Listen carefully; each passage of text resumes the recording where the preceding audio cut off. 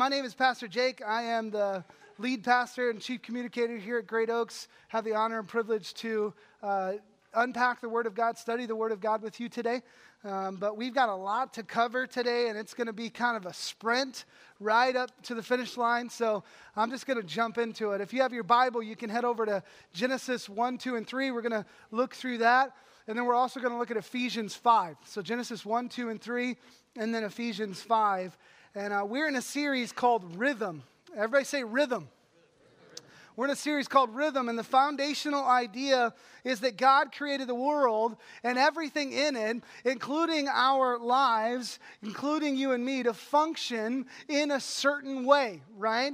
Like a song, our lives work best at a certain rhythm, in a certain rhythm. And the arrhythmia of sin entered the world in Genesis 3 and messed that whole thing up. And like an infection, it affected every corner of God's good creation, including our lives. And so we are born, you and I are born in sin, in this arrhythmia, already singing a song different from the song we were created to sing, already on the wrong side of the battle lines, already unable to play our part correctly in the orchestra of creation, despite the fact that you were created to do so, and that the world sings His praises, the universe sings His praises, the Bible says, and that He has given you everything you need to play that part. We still don't play it correctly. But Jesus, He fixed that on the cross, right? Jesus fixed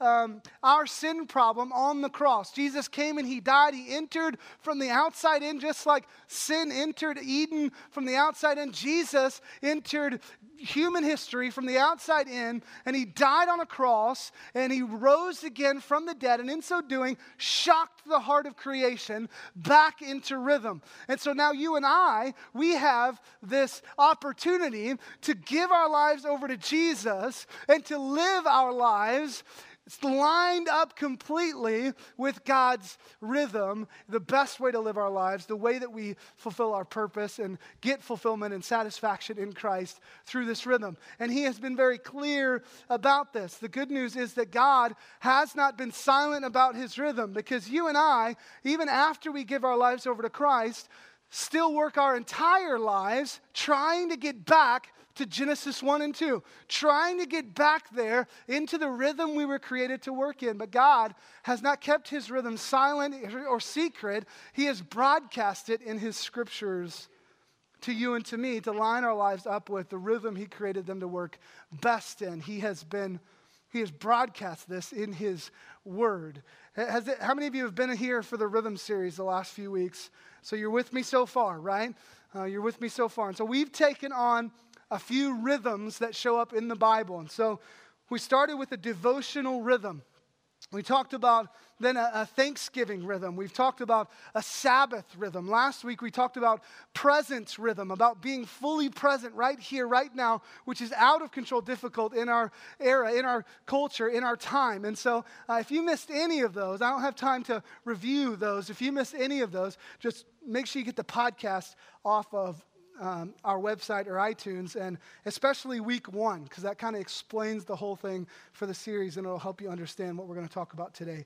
So today, I want to talk to you about marriage rhythm. Everybody say marriage rhythm. I want to talk about marriage rhythm. The best book I've ever read on marriage outside of the Bible is one called The Mingling of Souls by an author named Matt Chandler. And so I recommend it to you. Some of my message today is informed by this book. And so if you are married, plan to be married, might be married, or know someone who is married, I think you should get this book and read it. It goes through dating. If you're a parent, you need to read this, okay? It goes through dating and courtship and all of that. So I would love for you to read that. But marriage is something that affects everyone in here, because you're either married and need help like every other married person ever, or whether or not you're too prideful to admit that is another thing, okay? We talk about that later. But you're married and you need help. You used to be married. You're not married, but you kind of want to be. Or you're dating, trying to figure out if you want to be married. And if somehow none of that is you, you've got parents and friends and coworkers and grandparents who at least at one time were married, right?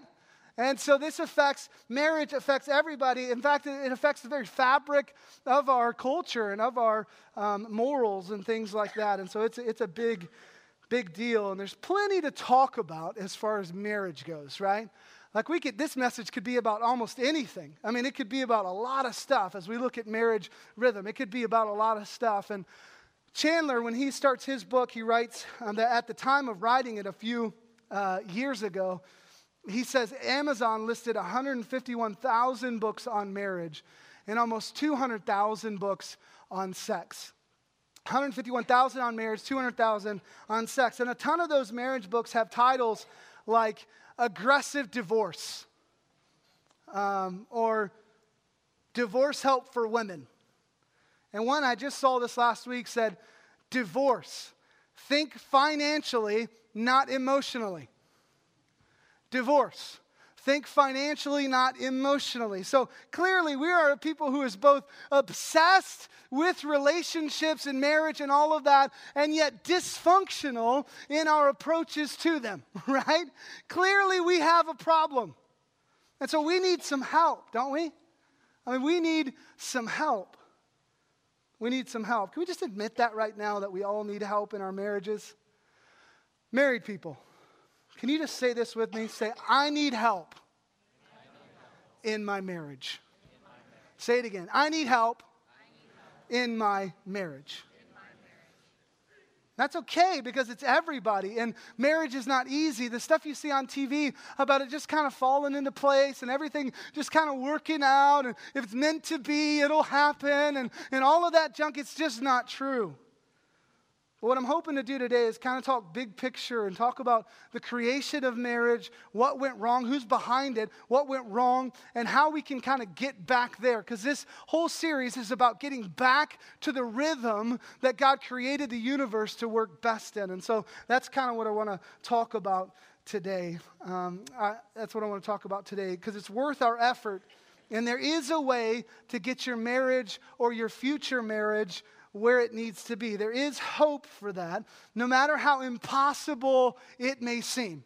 So I don't know what you're bringing in here today. I don't know if like you were in the minivan on the way here screaming and cussing and you use choice words and you're worried right now that your son or daughter's going to let one of those slip in the kids ministry. I don't know what happened on the way here. I don't know what happened last night. I don't know what happened the last few weeks as you've struggled through heartbreak or whatever it is. I don't know what you've brought into this room. But what I want you to hear right out of the gate this morning is that there is hope for your marriage.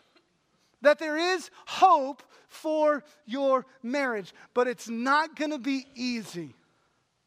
In fact, I would say marriage is the most difficult thing you'll ever do with your life. It is the most difficult thing you'll ever do. I'm convinced of that, but it's worth it.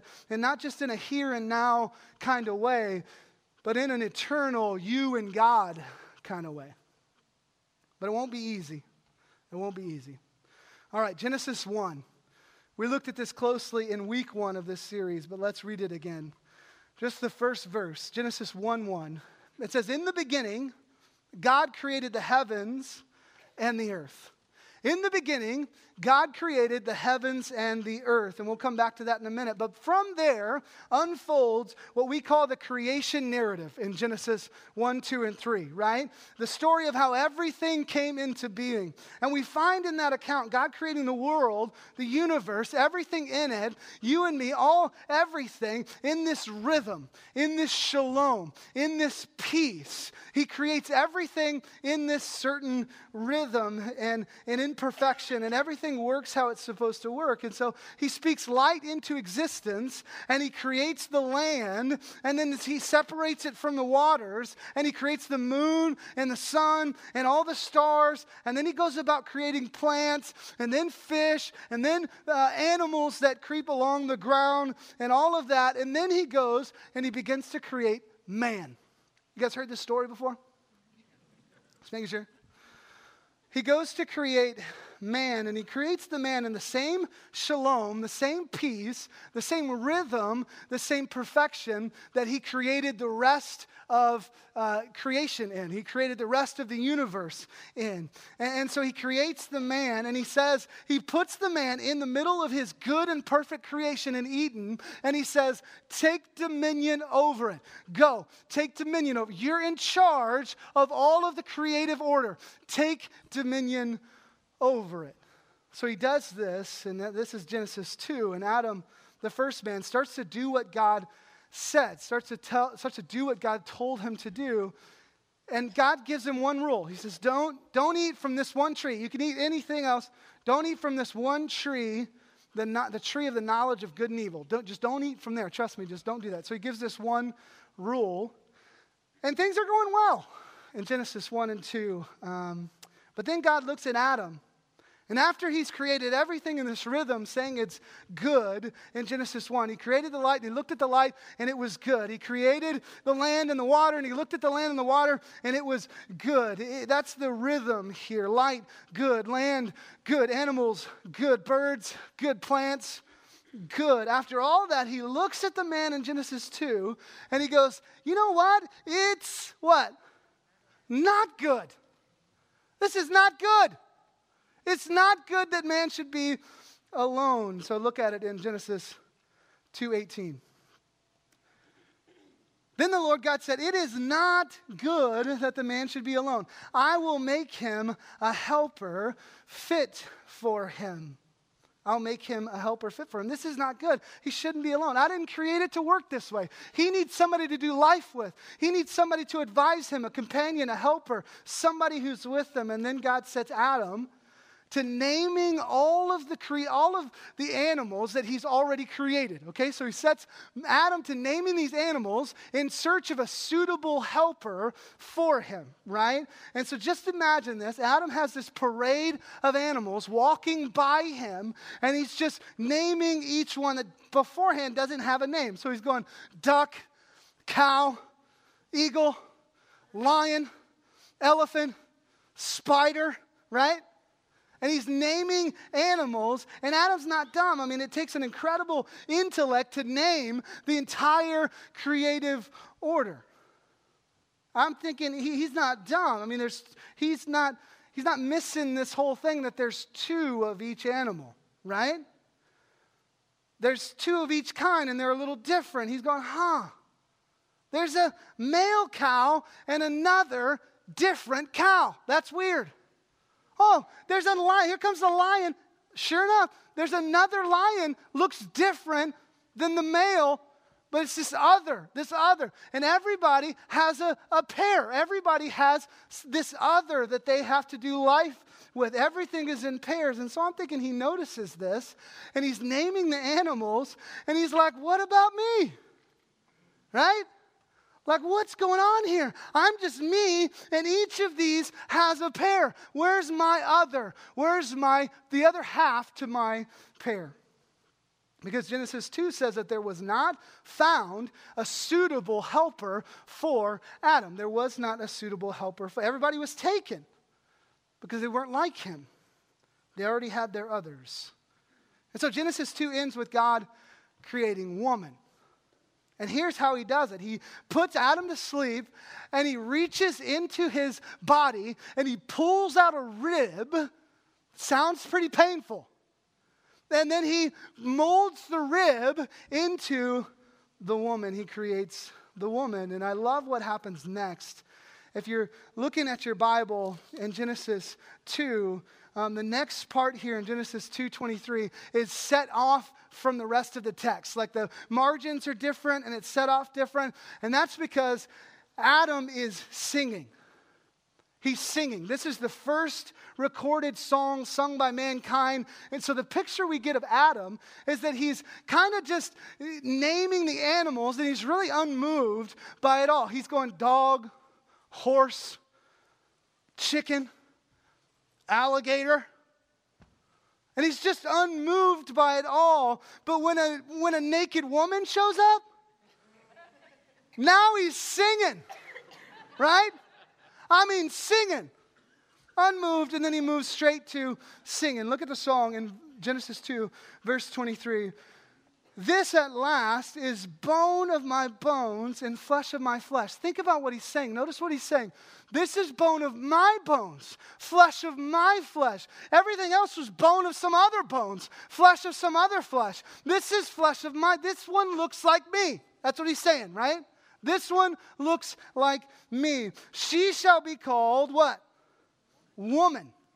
Because she was taken out of man. And so he sings this song, and in it he names her woman, which in Hebrew means out of man or of man. So basically he names her mine. Dog, cow, lion, mine. That one's mine. That one's mine, okay? I don't care about all these. That one's mine. And it's not arrogant or possessive in a bad sense. He's not saying that she is an object to be owned. He's just been alone until now, and he sees a naked woman, and he's overcome at her beauty, and he goes, can I keep her?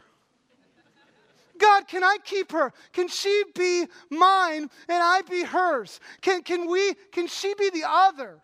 My other, the other side of my pair, can she be mine? And all of this happens in the perfect shalom, peace, and rhythm that God created the world to work in, because this is before the fall. So before sin entered the world, God looked at man and said, it's not good this way. And he created woman. And woman's been talking about it ever since. No, I'm kidding. Think about that a second. Adam had the presence of God and the perfection of Eden. And yet God goes, it's not good. It's not good. He still was not whole without the woman. Think about that. And Genesis 2 ends with my favorite verse in the Bible, one of my favorite verses in the Bible. It's one I think we should put on t-shirts and all wear around. It's Genesis 2:25. It says, and the man and his wife were both naked and felt no shame. They were not ashamed. Every man's been trying to get back there ever since, right? Naked and without shame. That's where I want to be, all right? Naked and without shame. Every man's been trying to get back there. And so at this point, it's okay to laugh in church about this, all right? It's okay to laugh. Some of you are like, I will not laugh in church, all right? That's your own thing, all right? I'm going to laugh. So at this point, everything is working as it is intended to work. It's perfect between the husband and his wife. They're operating in this godly rhythm. There's no shame, there's no guilt, there's no games, no pride, no selfishness, no manipulation or anger or any of those things. Just joy. Just joy at this point. And it's not just their relationship that's perfect. It's the rest of creation that's also perfect at this point. And before we get going, there's something I want you to understand about this. Here it is. God intentionally made your life to work in a rhythm that brings him great glory and you great joy. God is after your joy and his glory. It's supposed to bring you joy. Are you tracking with me? And it's supposed to bring him glory. So listen, beloved, God's good design when it comes to gender and relationships and sex is for all these things to work rhythmically together in such a way that men and women experience the deepest amount of joy possible and also glorify God at the highest level possible. That's what's supposed to happen here. So single people, the desire in your heart for a husband or a wife finds its root in God's glory. It's a good thing. And married people, wouldn't it be nice if it worked now like it did in Genesis 2? Men, if you just got up from a nap and there she was. That's what happened to Adam. Got up from a nap, there she was. Well, if you just got up from a nap, there she was. No games, no confusion, no risk. Just the one standing in front of you in all of her glory and delight. Women, can you imagine how it would be if you had this relationship built on trust and clarity, no insecurity, no doubt? All for your joy and God's glory. No toying with your emotions, no mind games, no broken hearts, just serving the Lord with the man who loves the Lord even more because of the gift he gave him in you, who delights in you. Can you imagine? That's what Adam and Eve enjoyed in the Garden of Eden. What happened? I mean, how did we get here? Well, what happened from there to here? Well, sin happened, right? Genesis 3, the fall happened, and when sin entered the world, it disrupted the rhythm that God created the universe to work in, and every single thing was affected, spiritually, emotionally, relationally, everything. But I want to talk to you about two things, two ways that the fall in Genesis 3 affected the marriage relationship. I want to talk to you about two things real quick. The first one we see right when the first sin happens in Genesis 3, and so I'm going to read that to you. And it has to do with the way husbands are to love and lead their wives. It's pretty interesting. Check it out in Genesis 3, starting in verse 4. But the serpent said to the woman, "You will not surely die, for God knows that when you eat of it, the tree of the knowledge of good and evil, when you eat of it, your eyes will be opened, and you will be like God, knowing good and evil." So when the woman saw that the tree was good for food, and that it was a delight to the eyes, and that the tree was to be desired to make one wise, she took of its fruit and ate. And she also gave some to her husband, who was with her, and he ate. Did you catch it?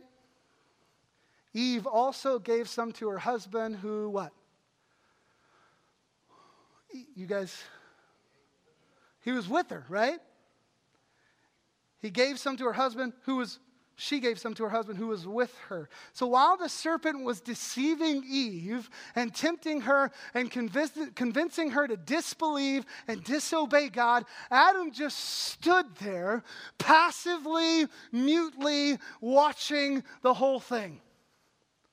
So here's what I want you to see. Sin's fracturing of God's marriage rhythm caused something that has plagued every marriage since the first one: passive laziness. Sin's fracturing of God's marriage rhythm has caused something that has plagued every marriage since the very first one: passive laziness. Especially on the part of husbands, of which I am one. So men, let me just plead with you for a second by saying this. You may think the greatest battle you will face in your life spiritually is against lust, but it's not. The greatest battle you will face will be rejecting this passive laziness that has infected your heart and my heart since Genesis 3. Listen, whether you want to admit it or not, your natural default, especially when it comes to the sacrificial leadership of your wife, your natural default is to passively witness like Adam did in Genesis 3. That is your default. That is my default.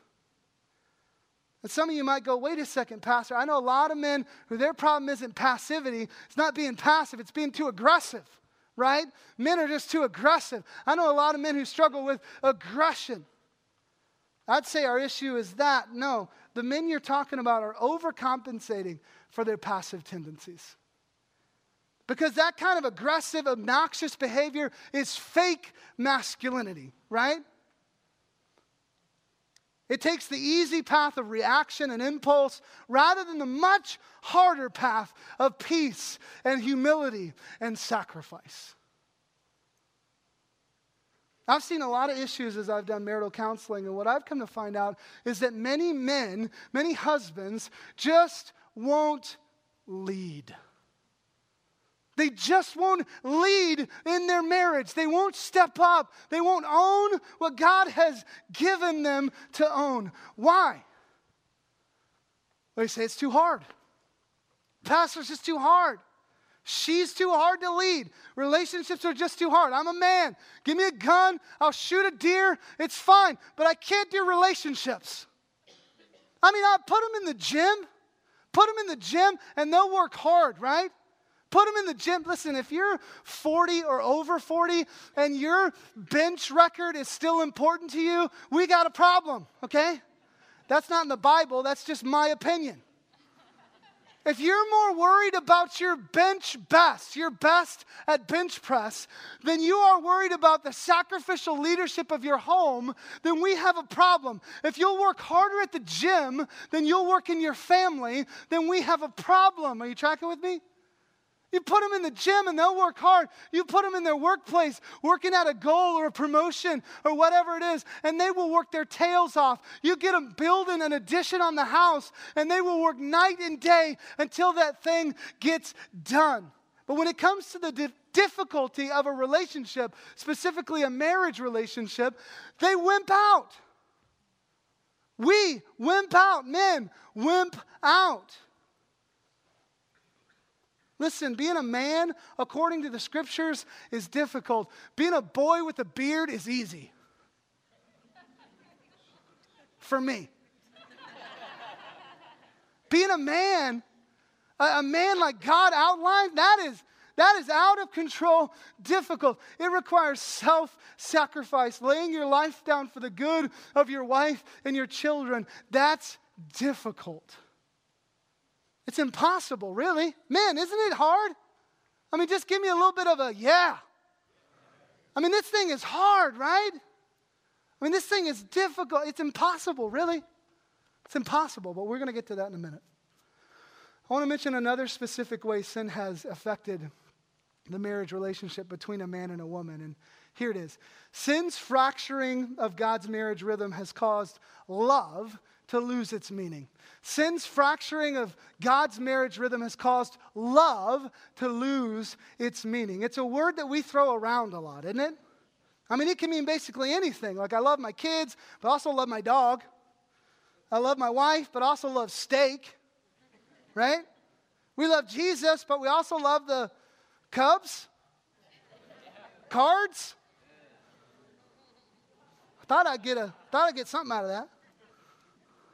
But then it can't mean the same thing, right? I mean, it can't mean the same thing. Surely we don't mean the same thing in each of those sentences. And on a deeper level, love has come to mean just a feeling of attraction for someone else.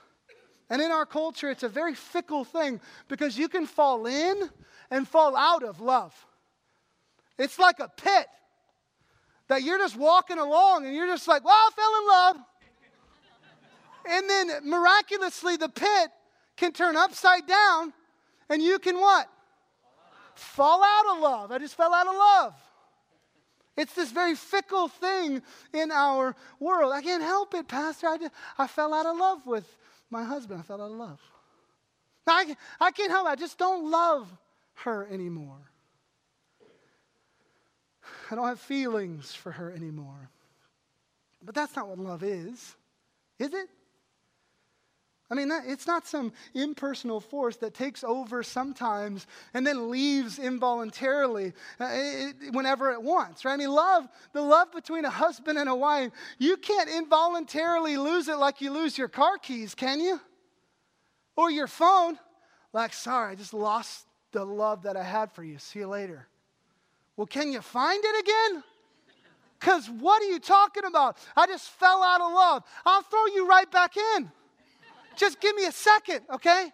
Don't leave. Just give me a second. I'll find the love pit and we'll toss you back in and you'll fall back into love. I mean, if it is that way, then a lot of the Bible just doesn't make sense, does it?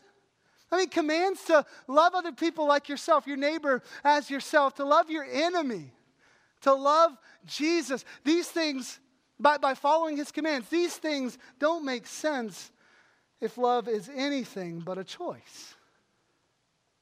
So what is love? Let's talk about it a second. Let's talk about how it's supposed to work, what a marriage rhythm is supposed to look like. All right, so there are a lot of words in the Hebrew portion of the Bible, the Old Testament, that talk about love, that are translated into love, a lot of them. But most of those don't have anything to do with a feeling, and they hover around ideas like steadfastness and long suffering, love. Long suffering. and perseverance, right? Love is not a feeling. Love is choosing to stay. That's what it is. It's choosing to stay no matter what. But there is one Hebrew word that's translated as love. That's the inspiration for Chandler's book, Mingling of Souls. And it's the Hebrew word dode. And it literally means that two souls will be mingled together and they'll become one. Okay, so two souls becoming one. And so God's plan is for a man and a woman in the bond of the marriage covenant to have their souls, not just their bodies, but their souls become one at the deepest level possible. Now that sounds awesome, doesn't it? Some of you are like, that sounds terrifying. Right? That sounds awesome. If you're in a marriage relationship with someone you love, you're like, man, I would love for us to at the deepest level possible, our souls would mingle together. It sounds very satisfying, but what does it look like? I mean, how do we get there, right? That's the question. How do we get there? One of my favorite things to do as a pastor is to officiate wedding ceremonies. I love getting to be a part of such a sacred, a monumental, once-in-a-lifetime moment in the life of two people. And every time I do a wedding, I have everybody look at Ephesians 5, and I talk through the difference between a contract and a covenant. And so that's what I want to do with you right now, is to talk through that difference and to read Ephesians 5, starting in verse 22. Ephesians 5, starting in verse 22, the Apostle Paul begins to give us instruction to married people, husbands and wives. Next week, we're going to talk about family rhythm, and we're going to use this passage, the rest of it, to look at parents and children, okay? So next week, that's next week. Don't miss that. But Ephesians 5, starting in verse 22, it says this: Wives, submit to your own husbands as to the Lord. For the husband is the head of the wife, even as Christ is the head of the church, his body, and is himself its Savior. Now, as the church submits to Christ, so also wives should submit in everything to their husbands. Verse 25, husbands, love your wives, as Christ loved the church and gave himself up for her, that he might sanctify her, having cleansed her by the washing of water with the word, so that he might present the church to himself in splendor, without spot or wrinkle or any such thing, that she might be holy and without blemish. Verse 28, in the same way, husbands should love their wives as their own bodies. He who loves his wife loves himself. For no one ever hated his own flesh, but nourishes and cherishes it, just as Christ does the church, because we are members of his body. Therefore, a man shall leave his father and mother and hold fast to his wife, and the two shall become one flesh. This mystery is profound, and I'm saying that it refers to Christ and the church. However, let each one of you love his wife as himself, and let the wife see that she respects her husband. So, this whole wives submit and husbands sacrifice thing is not exactly popular today, right? In our culture, it's not a popular passage of Scripture. And I just want to, as an aside, I said we're going to be sprinting to the finish line, and I'm not doing that right now, so I'm failing. But as an aside, I just want to say I don't care. That I don't care what our culture thinks about Ephesians 5. And I don't think you should care either. As far as your belief and the way you understand this rhythm that God created the universe to work in, marriage or other, the way you understand your life as it relates to Christ, I don't care what our culture says. I don't. I care what the Bible says. And I'm just saying you should too. That your source of truth should be the Bible, not what your uncle says or your brother says or your Facebook friend says or what some person on the media says. None of that matters. What matters is God's word and God's truth alone. I thought I'd get an amen from some people who love the Bible, but that's cool. That's cool. It's cool. I'll just add 30 minutes to the sermon right now. Amen. Somebody say amen. Bring it down. Okay, 20. We're down to 20. This whole wives submit and husbands sacrifice thing is out of control, not popular, unpopular today. And if you've been married for longer than 5 seconds, you know it's unbelievably difficult to pull off, right? It's unbelievably, pretty much impossible, but I think that's the point, and we'll get to that in a moment. But the passage said to submit, love, sacrifice, and listen, there's no other side to these statements. That's what I want you to hear. There's no other side, excuse me, there's no other side to these statements. It's not like wives, submit to your husbands as long as he's nice to you. Submit to your husband as long as you're happy with him, as long as he sacrifices for you. It didn't say that. It didn't say, husbands, love your wife and sacrifice for her as long as she respects you. It didn't say that. It just says love, respect, submit, sacrifice, period.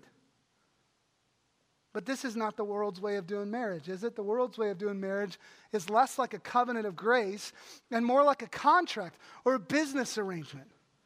And if you've got a cell phone, a cable provider, or a car or a house that you pay payments on, you understand how a contract works, right?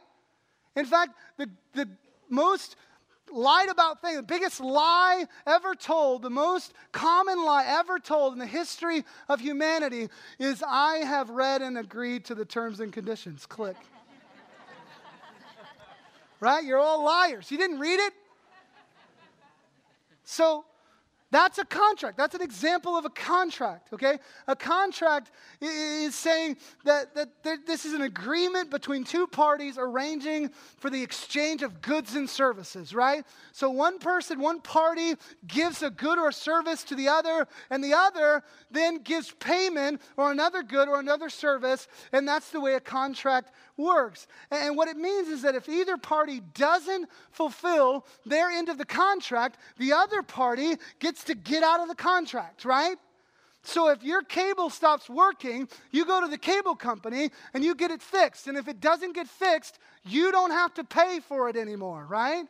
On the other side, if you stop paying for your cable service, the cable company doesn't have to continue giving service. Are you tracking with me? This is a contract. It's all very business-like. That's why it's called a contract. But how does that compare to marriage? Because some people talk about a marriage contract. Sometimes when people talk about marriage, it's really good. They're talking about partnership in a really biblical, good way. But sometimes they make it sound like a business arrangement. They'll say things like to a married couple, you need to give 50-50. Right? You need to give 50-50. Each of you go halfway. You go to the 50-yard line. You need to give 50-50. Has anybody ever heard that before for marriage? You need to give 50-50. Yeah, it's terrible advice. It's terrible. It's worldly advice. It doesn't fit God's design for marriage. Why? Because Ephesians 5 just said that marriage is supposed to be a picture and a reflection of the gospel. And Christ didn't look at you and your sin, wicked, depraved, dark, ignorant to him. He didn't look at you and your sin and go, come to the 50-yard line. Hey, why don't you meet me 50-50? Why don't we do 50-50 on your salvation? How's that sound? He didn't do that, did he? No, he went 100%. I said, marriage is not a contract, it's a covenant, and those things are different. I said, I love officiating weddings, and my favorite part of the ceremony is when the bride and the groom turn to each other and they say their vows. That's when they say these really flowy, nice-sounding things that they intend to do, right? They want to do. It's day one. And they're saying, I'm doing this forever, right? I'm going to do this. But those vows can't be contractual. I mean, think about it. If you were sitting in a sanctuary witnessing a wedding ceremony, what would you think if you saw the bride turn to the groom and go, look, I'm into this thing as long as you have a job. As long as you keep a job, I'm in. As long as you mow the lawn, I'm in. As long as you're nice to me, I'm in. As long as you don't, that's not the way it works, right? What if the husband or the groom turn to the bride and say, listen, I'm in, I'll stick around as long as you keep the house clean and the kids quiet. I'll do that. That's where I'm done. This is as far as I'll go. If I heard that, I'd pick my gift up from the gift table on my way out. Because that marriage isn't going to last, and they'll be pawning that thing within a year, right? I mean, if you heard vows like that, you'd know something was wrong. Well, we don't actually say vows like that out loud. But my fear is that many of us make vows like that in our hearts. Marriage vows in our hearts because of the arrhythmia of sin that started back at the fall. We tend to be all about what is gained and not about what is given. No matter what we say, we tend to be all about what is gained and not about what is given. We turn relationships into contractual arrangements. I'll sacrifice for my spouse as long as she deserves it. I'll submit to my spouse as long as he agrees with me. I'll serve my spouse as long as they serve me in return. But that is nothing like a covenant of grace. You see, in a covenant of grace, we don't barter around services. We give ourselves to one another. Marriage is not a contract, it is a covenant. Covenant vows sound like this: for better or for worse, in richer or for poor, for richer or for poor, in sickness and in health, till death do us part. That's covenant language. And that's different than a contract. And it means that the husband and wife give themselves to each other no matter what. It's not 50-50. It's 100 and 100, right? At any given moment, either spouse won't have 100% to give. But that doesn't change the other's commitment to give that 100% themselves. Because they're not in a contract. They're in a covenant. Just like the covenant of grace that God has made with us. One party can give 100% and the other party can give nothing, because you and I give nothing to God. We bring nothing to the table. When it comes to our salvation, we bring nothing to the table. There's no benefit to God. There is no, it's a good thing Jake's on the team, right? Like, finally got Jake on the team. Now we can actually start winning. That's not the way it works, right? I bring nothing to the table. Any benefit I am to the kingdom of God is given to me by that loving God who came 100% in the covenant of grace to win my soul back to Him through the cross. It happened without any of my knowledge. It happened without any of my effort or my merit. He fulfills His covenant even though I can't give anything to it. He fulfills that covenant with Christ no matter what I do. What I mean is that in a marriage covenant, when you're doing marriage in the rhythm it was created to work best in, you give yourself to your spouse regardless of goods and services rendered. Because that's what true love is, and because that's what glorifies God. If everything goes great and you find out on your honeymoon that everything is just as you've pictured it and it's perfect, you're in. But if you're like every other human being on the planet and you get to after the wedding day and you figure out that my spouse has some weird she wasn't telling me about, you find out that, man, my husband's got some cray-cray he was hiding in the closet. You're still in, right? You're still in. That's what it means to be in a covenant of marriage.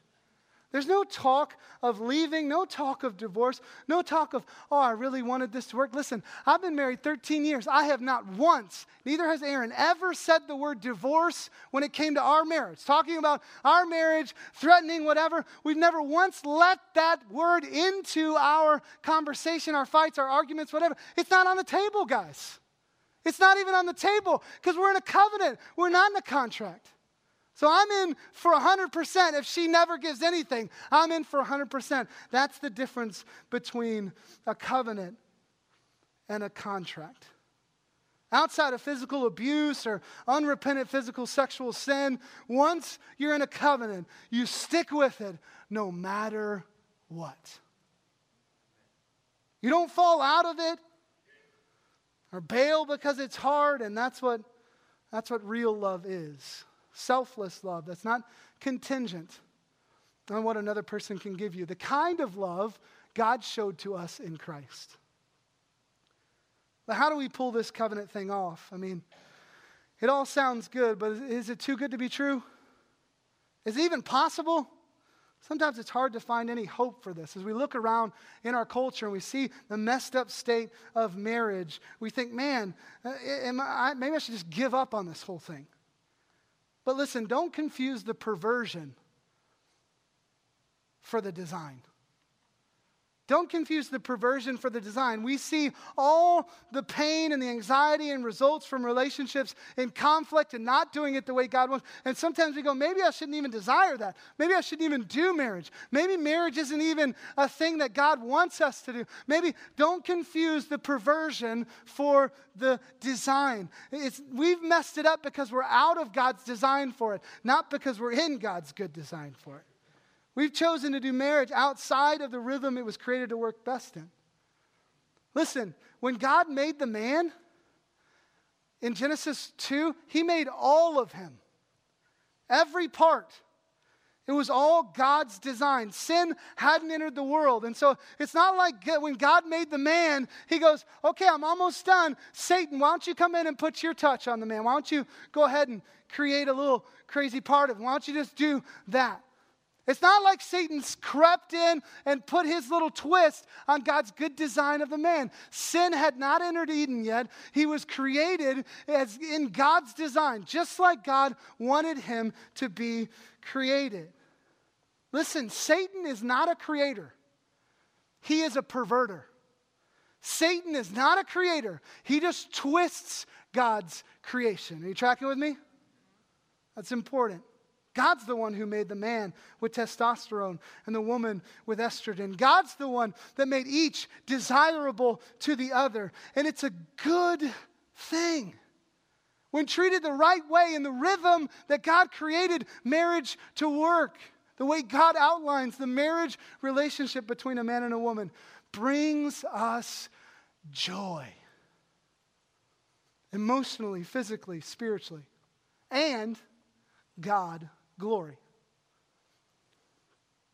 There is hope for your marriage. Look at the first verse of the Bible again, real quick.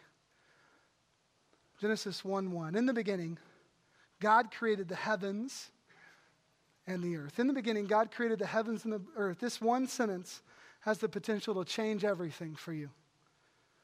It has the potential to change the way you see the world. Listen, beloved, the universe that you and I find ourselves in was created and ordered and is sovereignly governed by a good creator God. It's not chaotic. It's not random. The game is not rigged.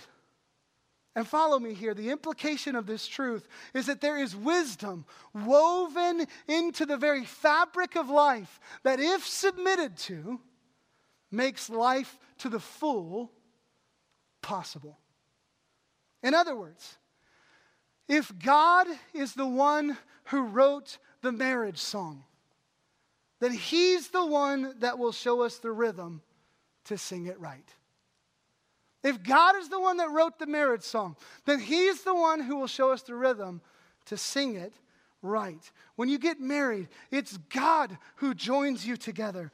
God's behind this whole thing. And he's the only one that can make it happen in the right way. And don't forget, it's not for nothing.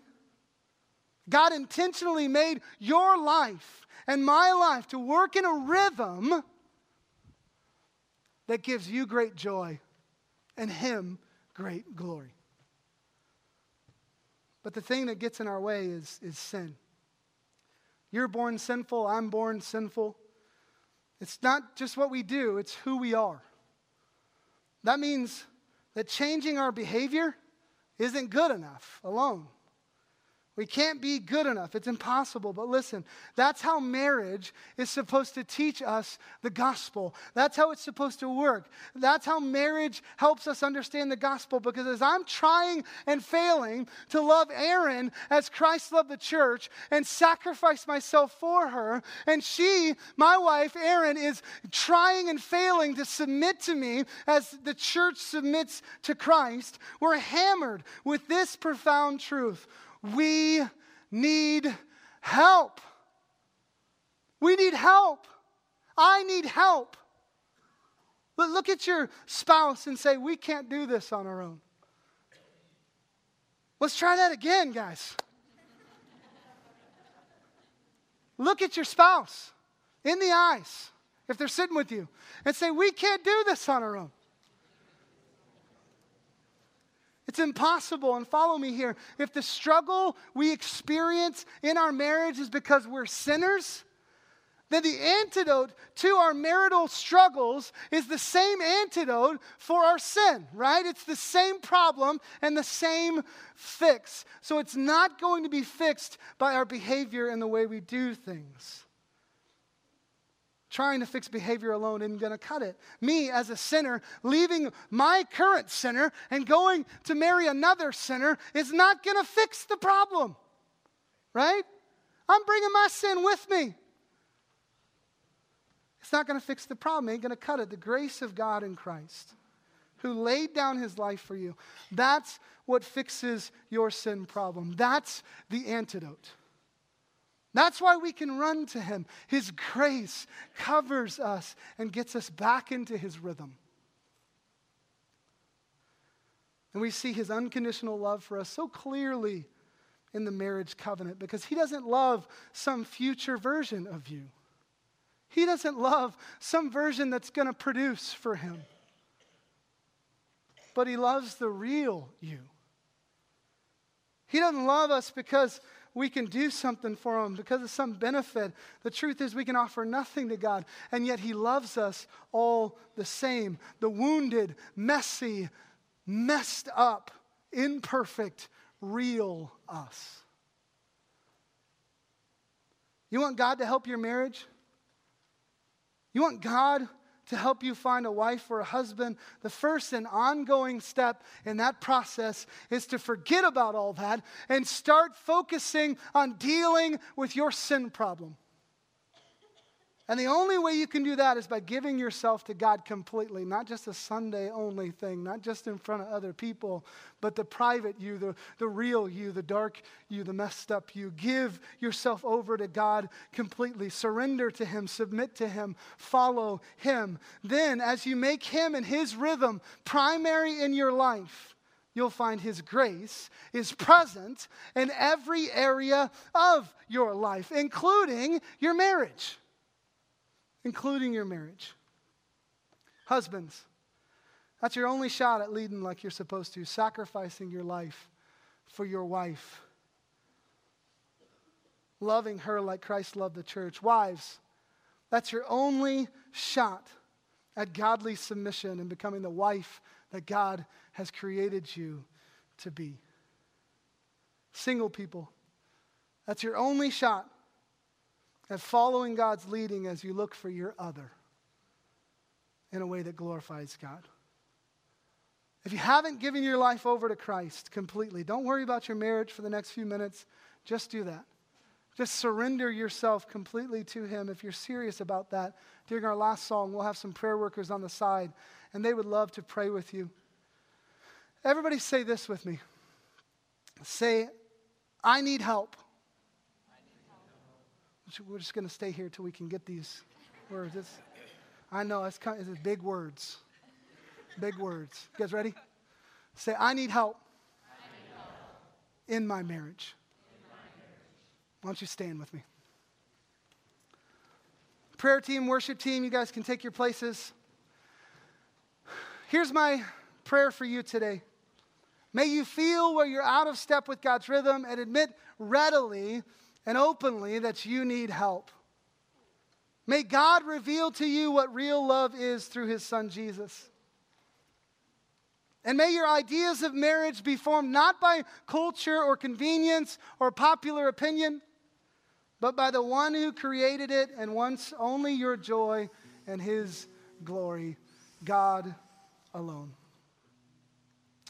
Make sure you get to a life group this week and talk this over. Bring somebody next week as we talk through family rhythm and parenting. Love for you to be here for that. And then as always, just like today, you've been helped to take your next step towards God in the area of marriage. Don't let it stop with you. It's not supposed to stop with you. Take it out of here and talk to somebody else about what we talked about today. Be a Jesus follower who disciples and makes other Jesus followers. Don't let this be a dislocation only thing. Let this be a life thing. Are you with me? All right. God bless you guys. See you next week. God bless.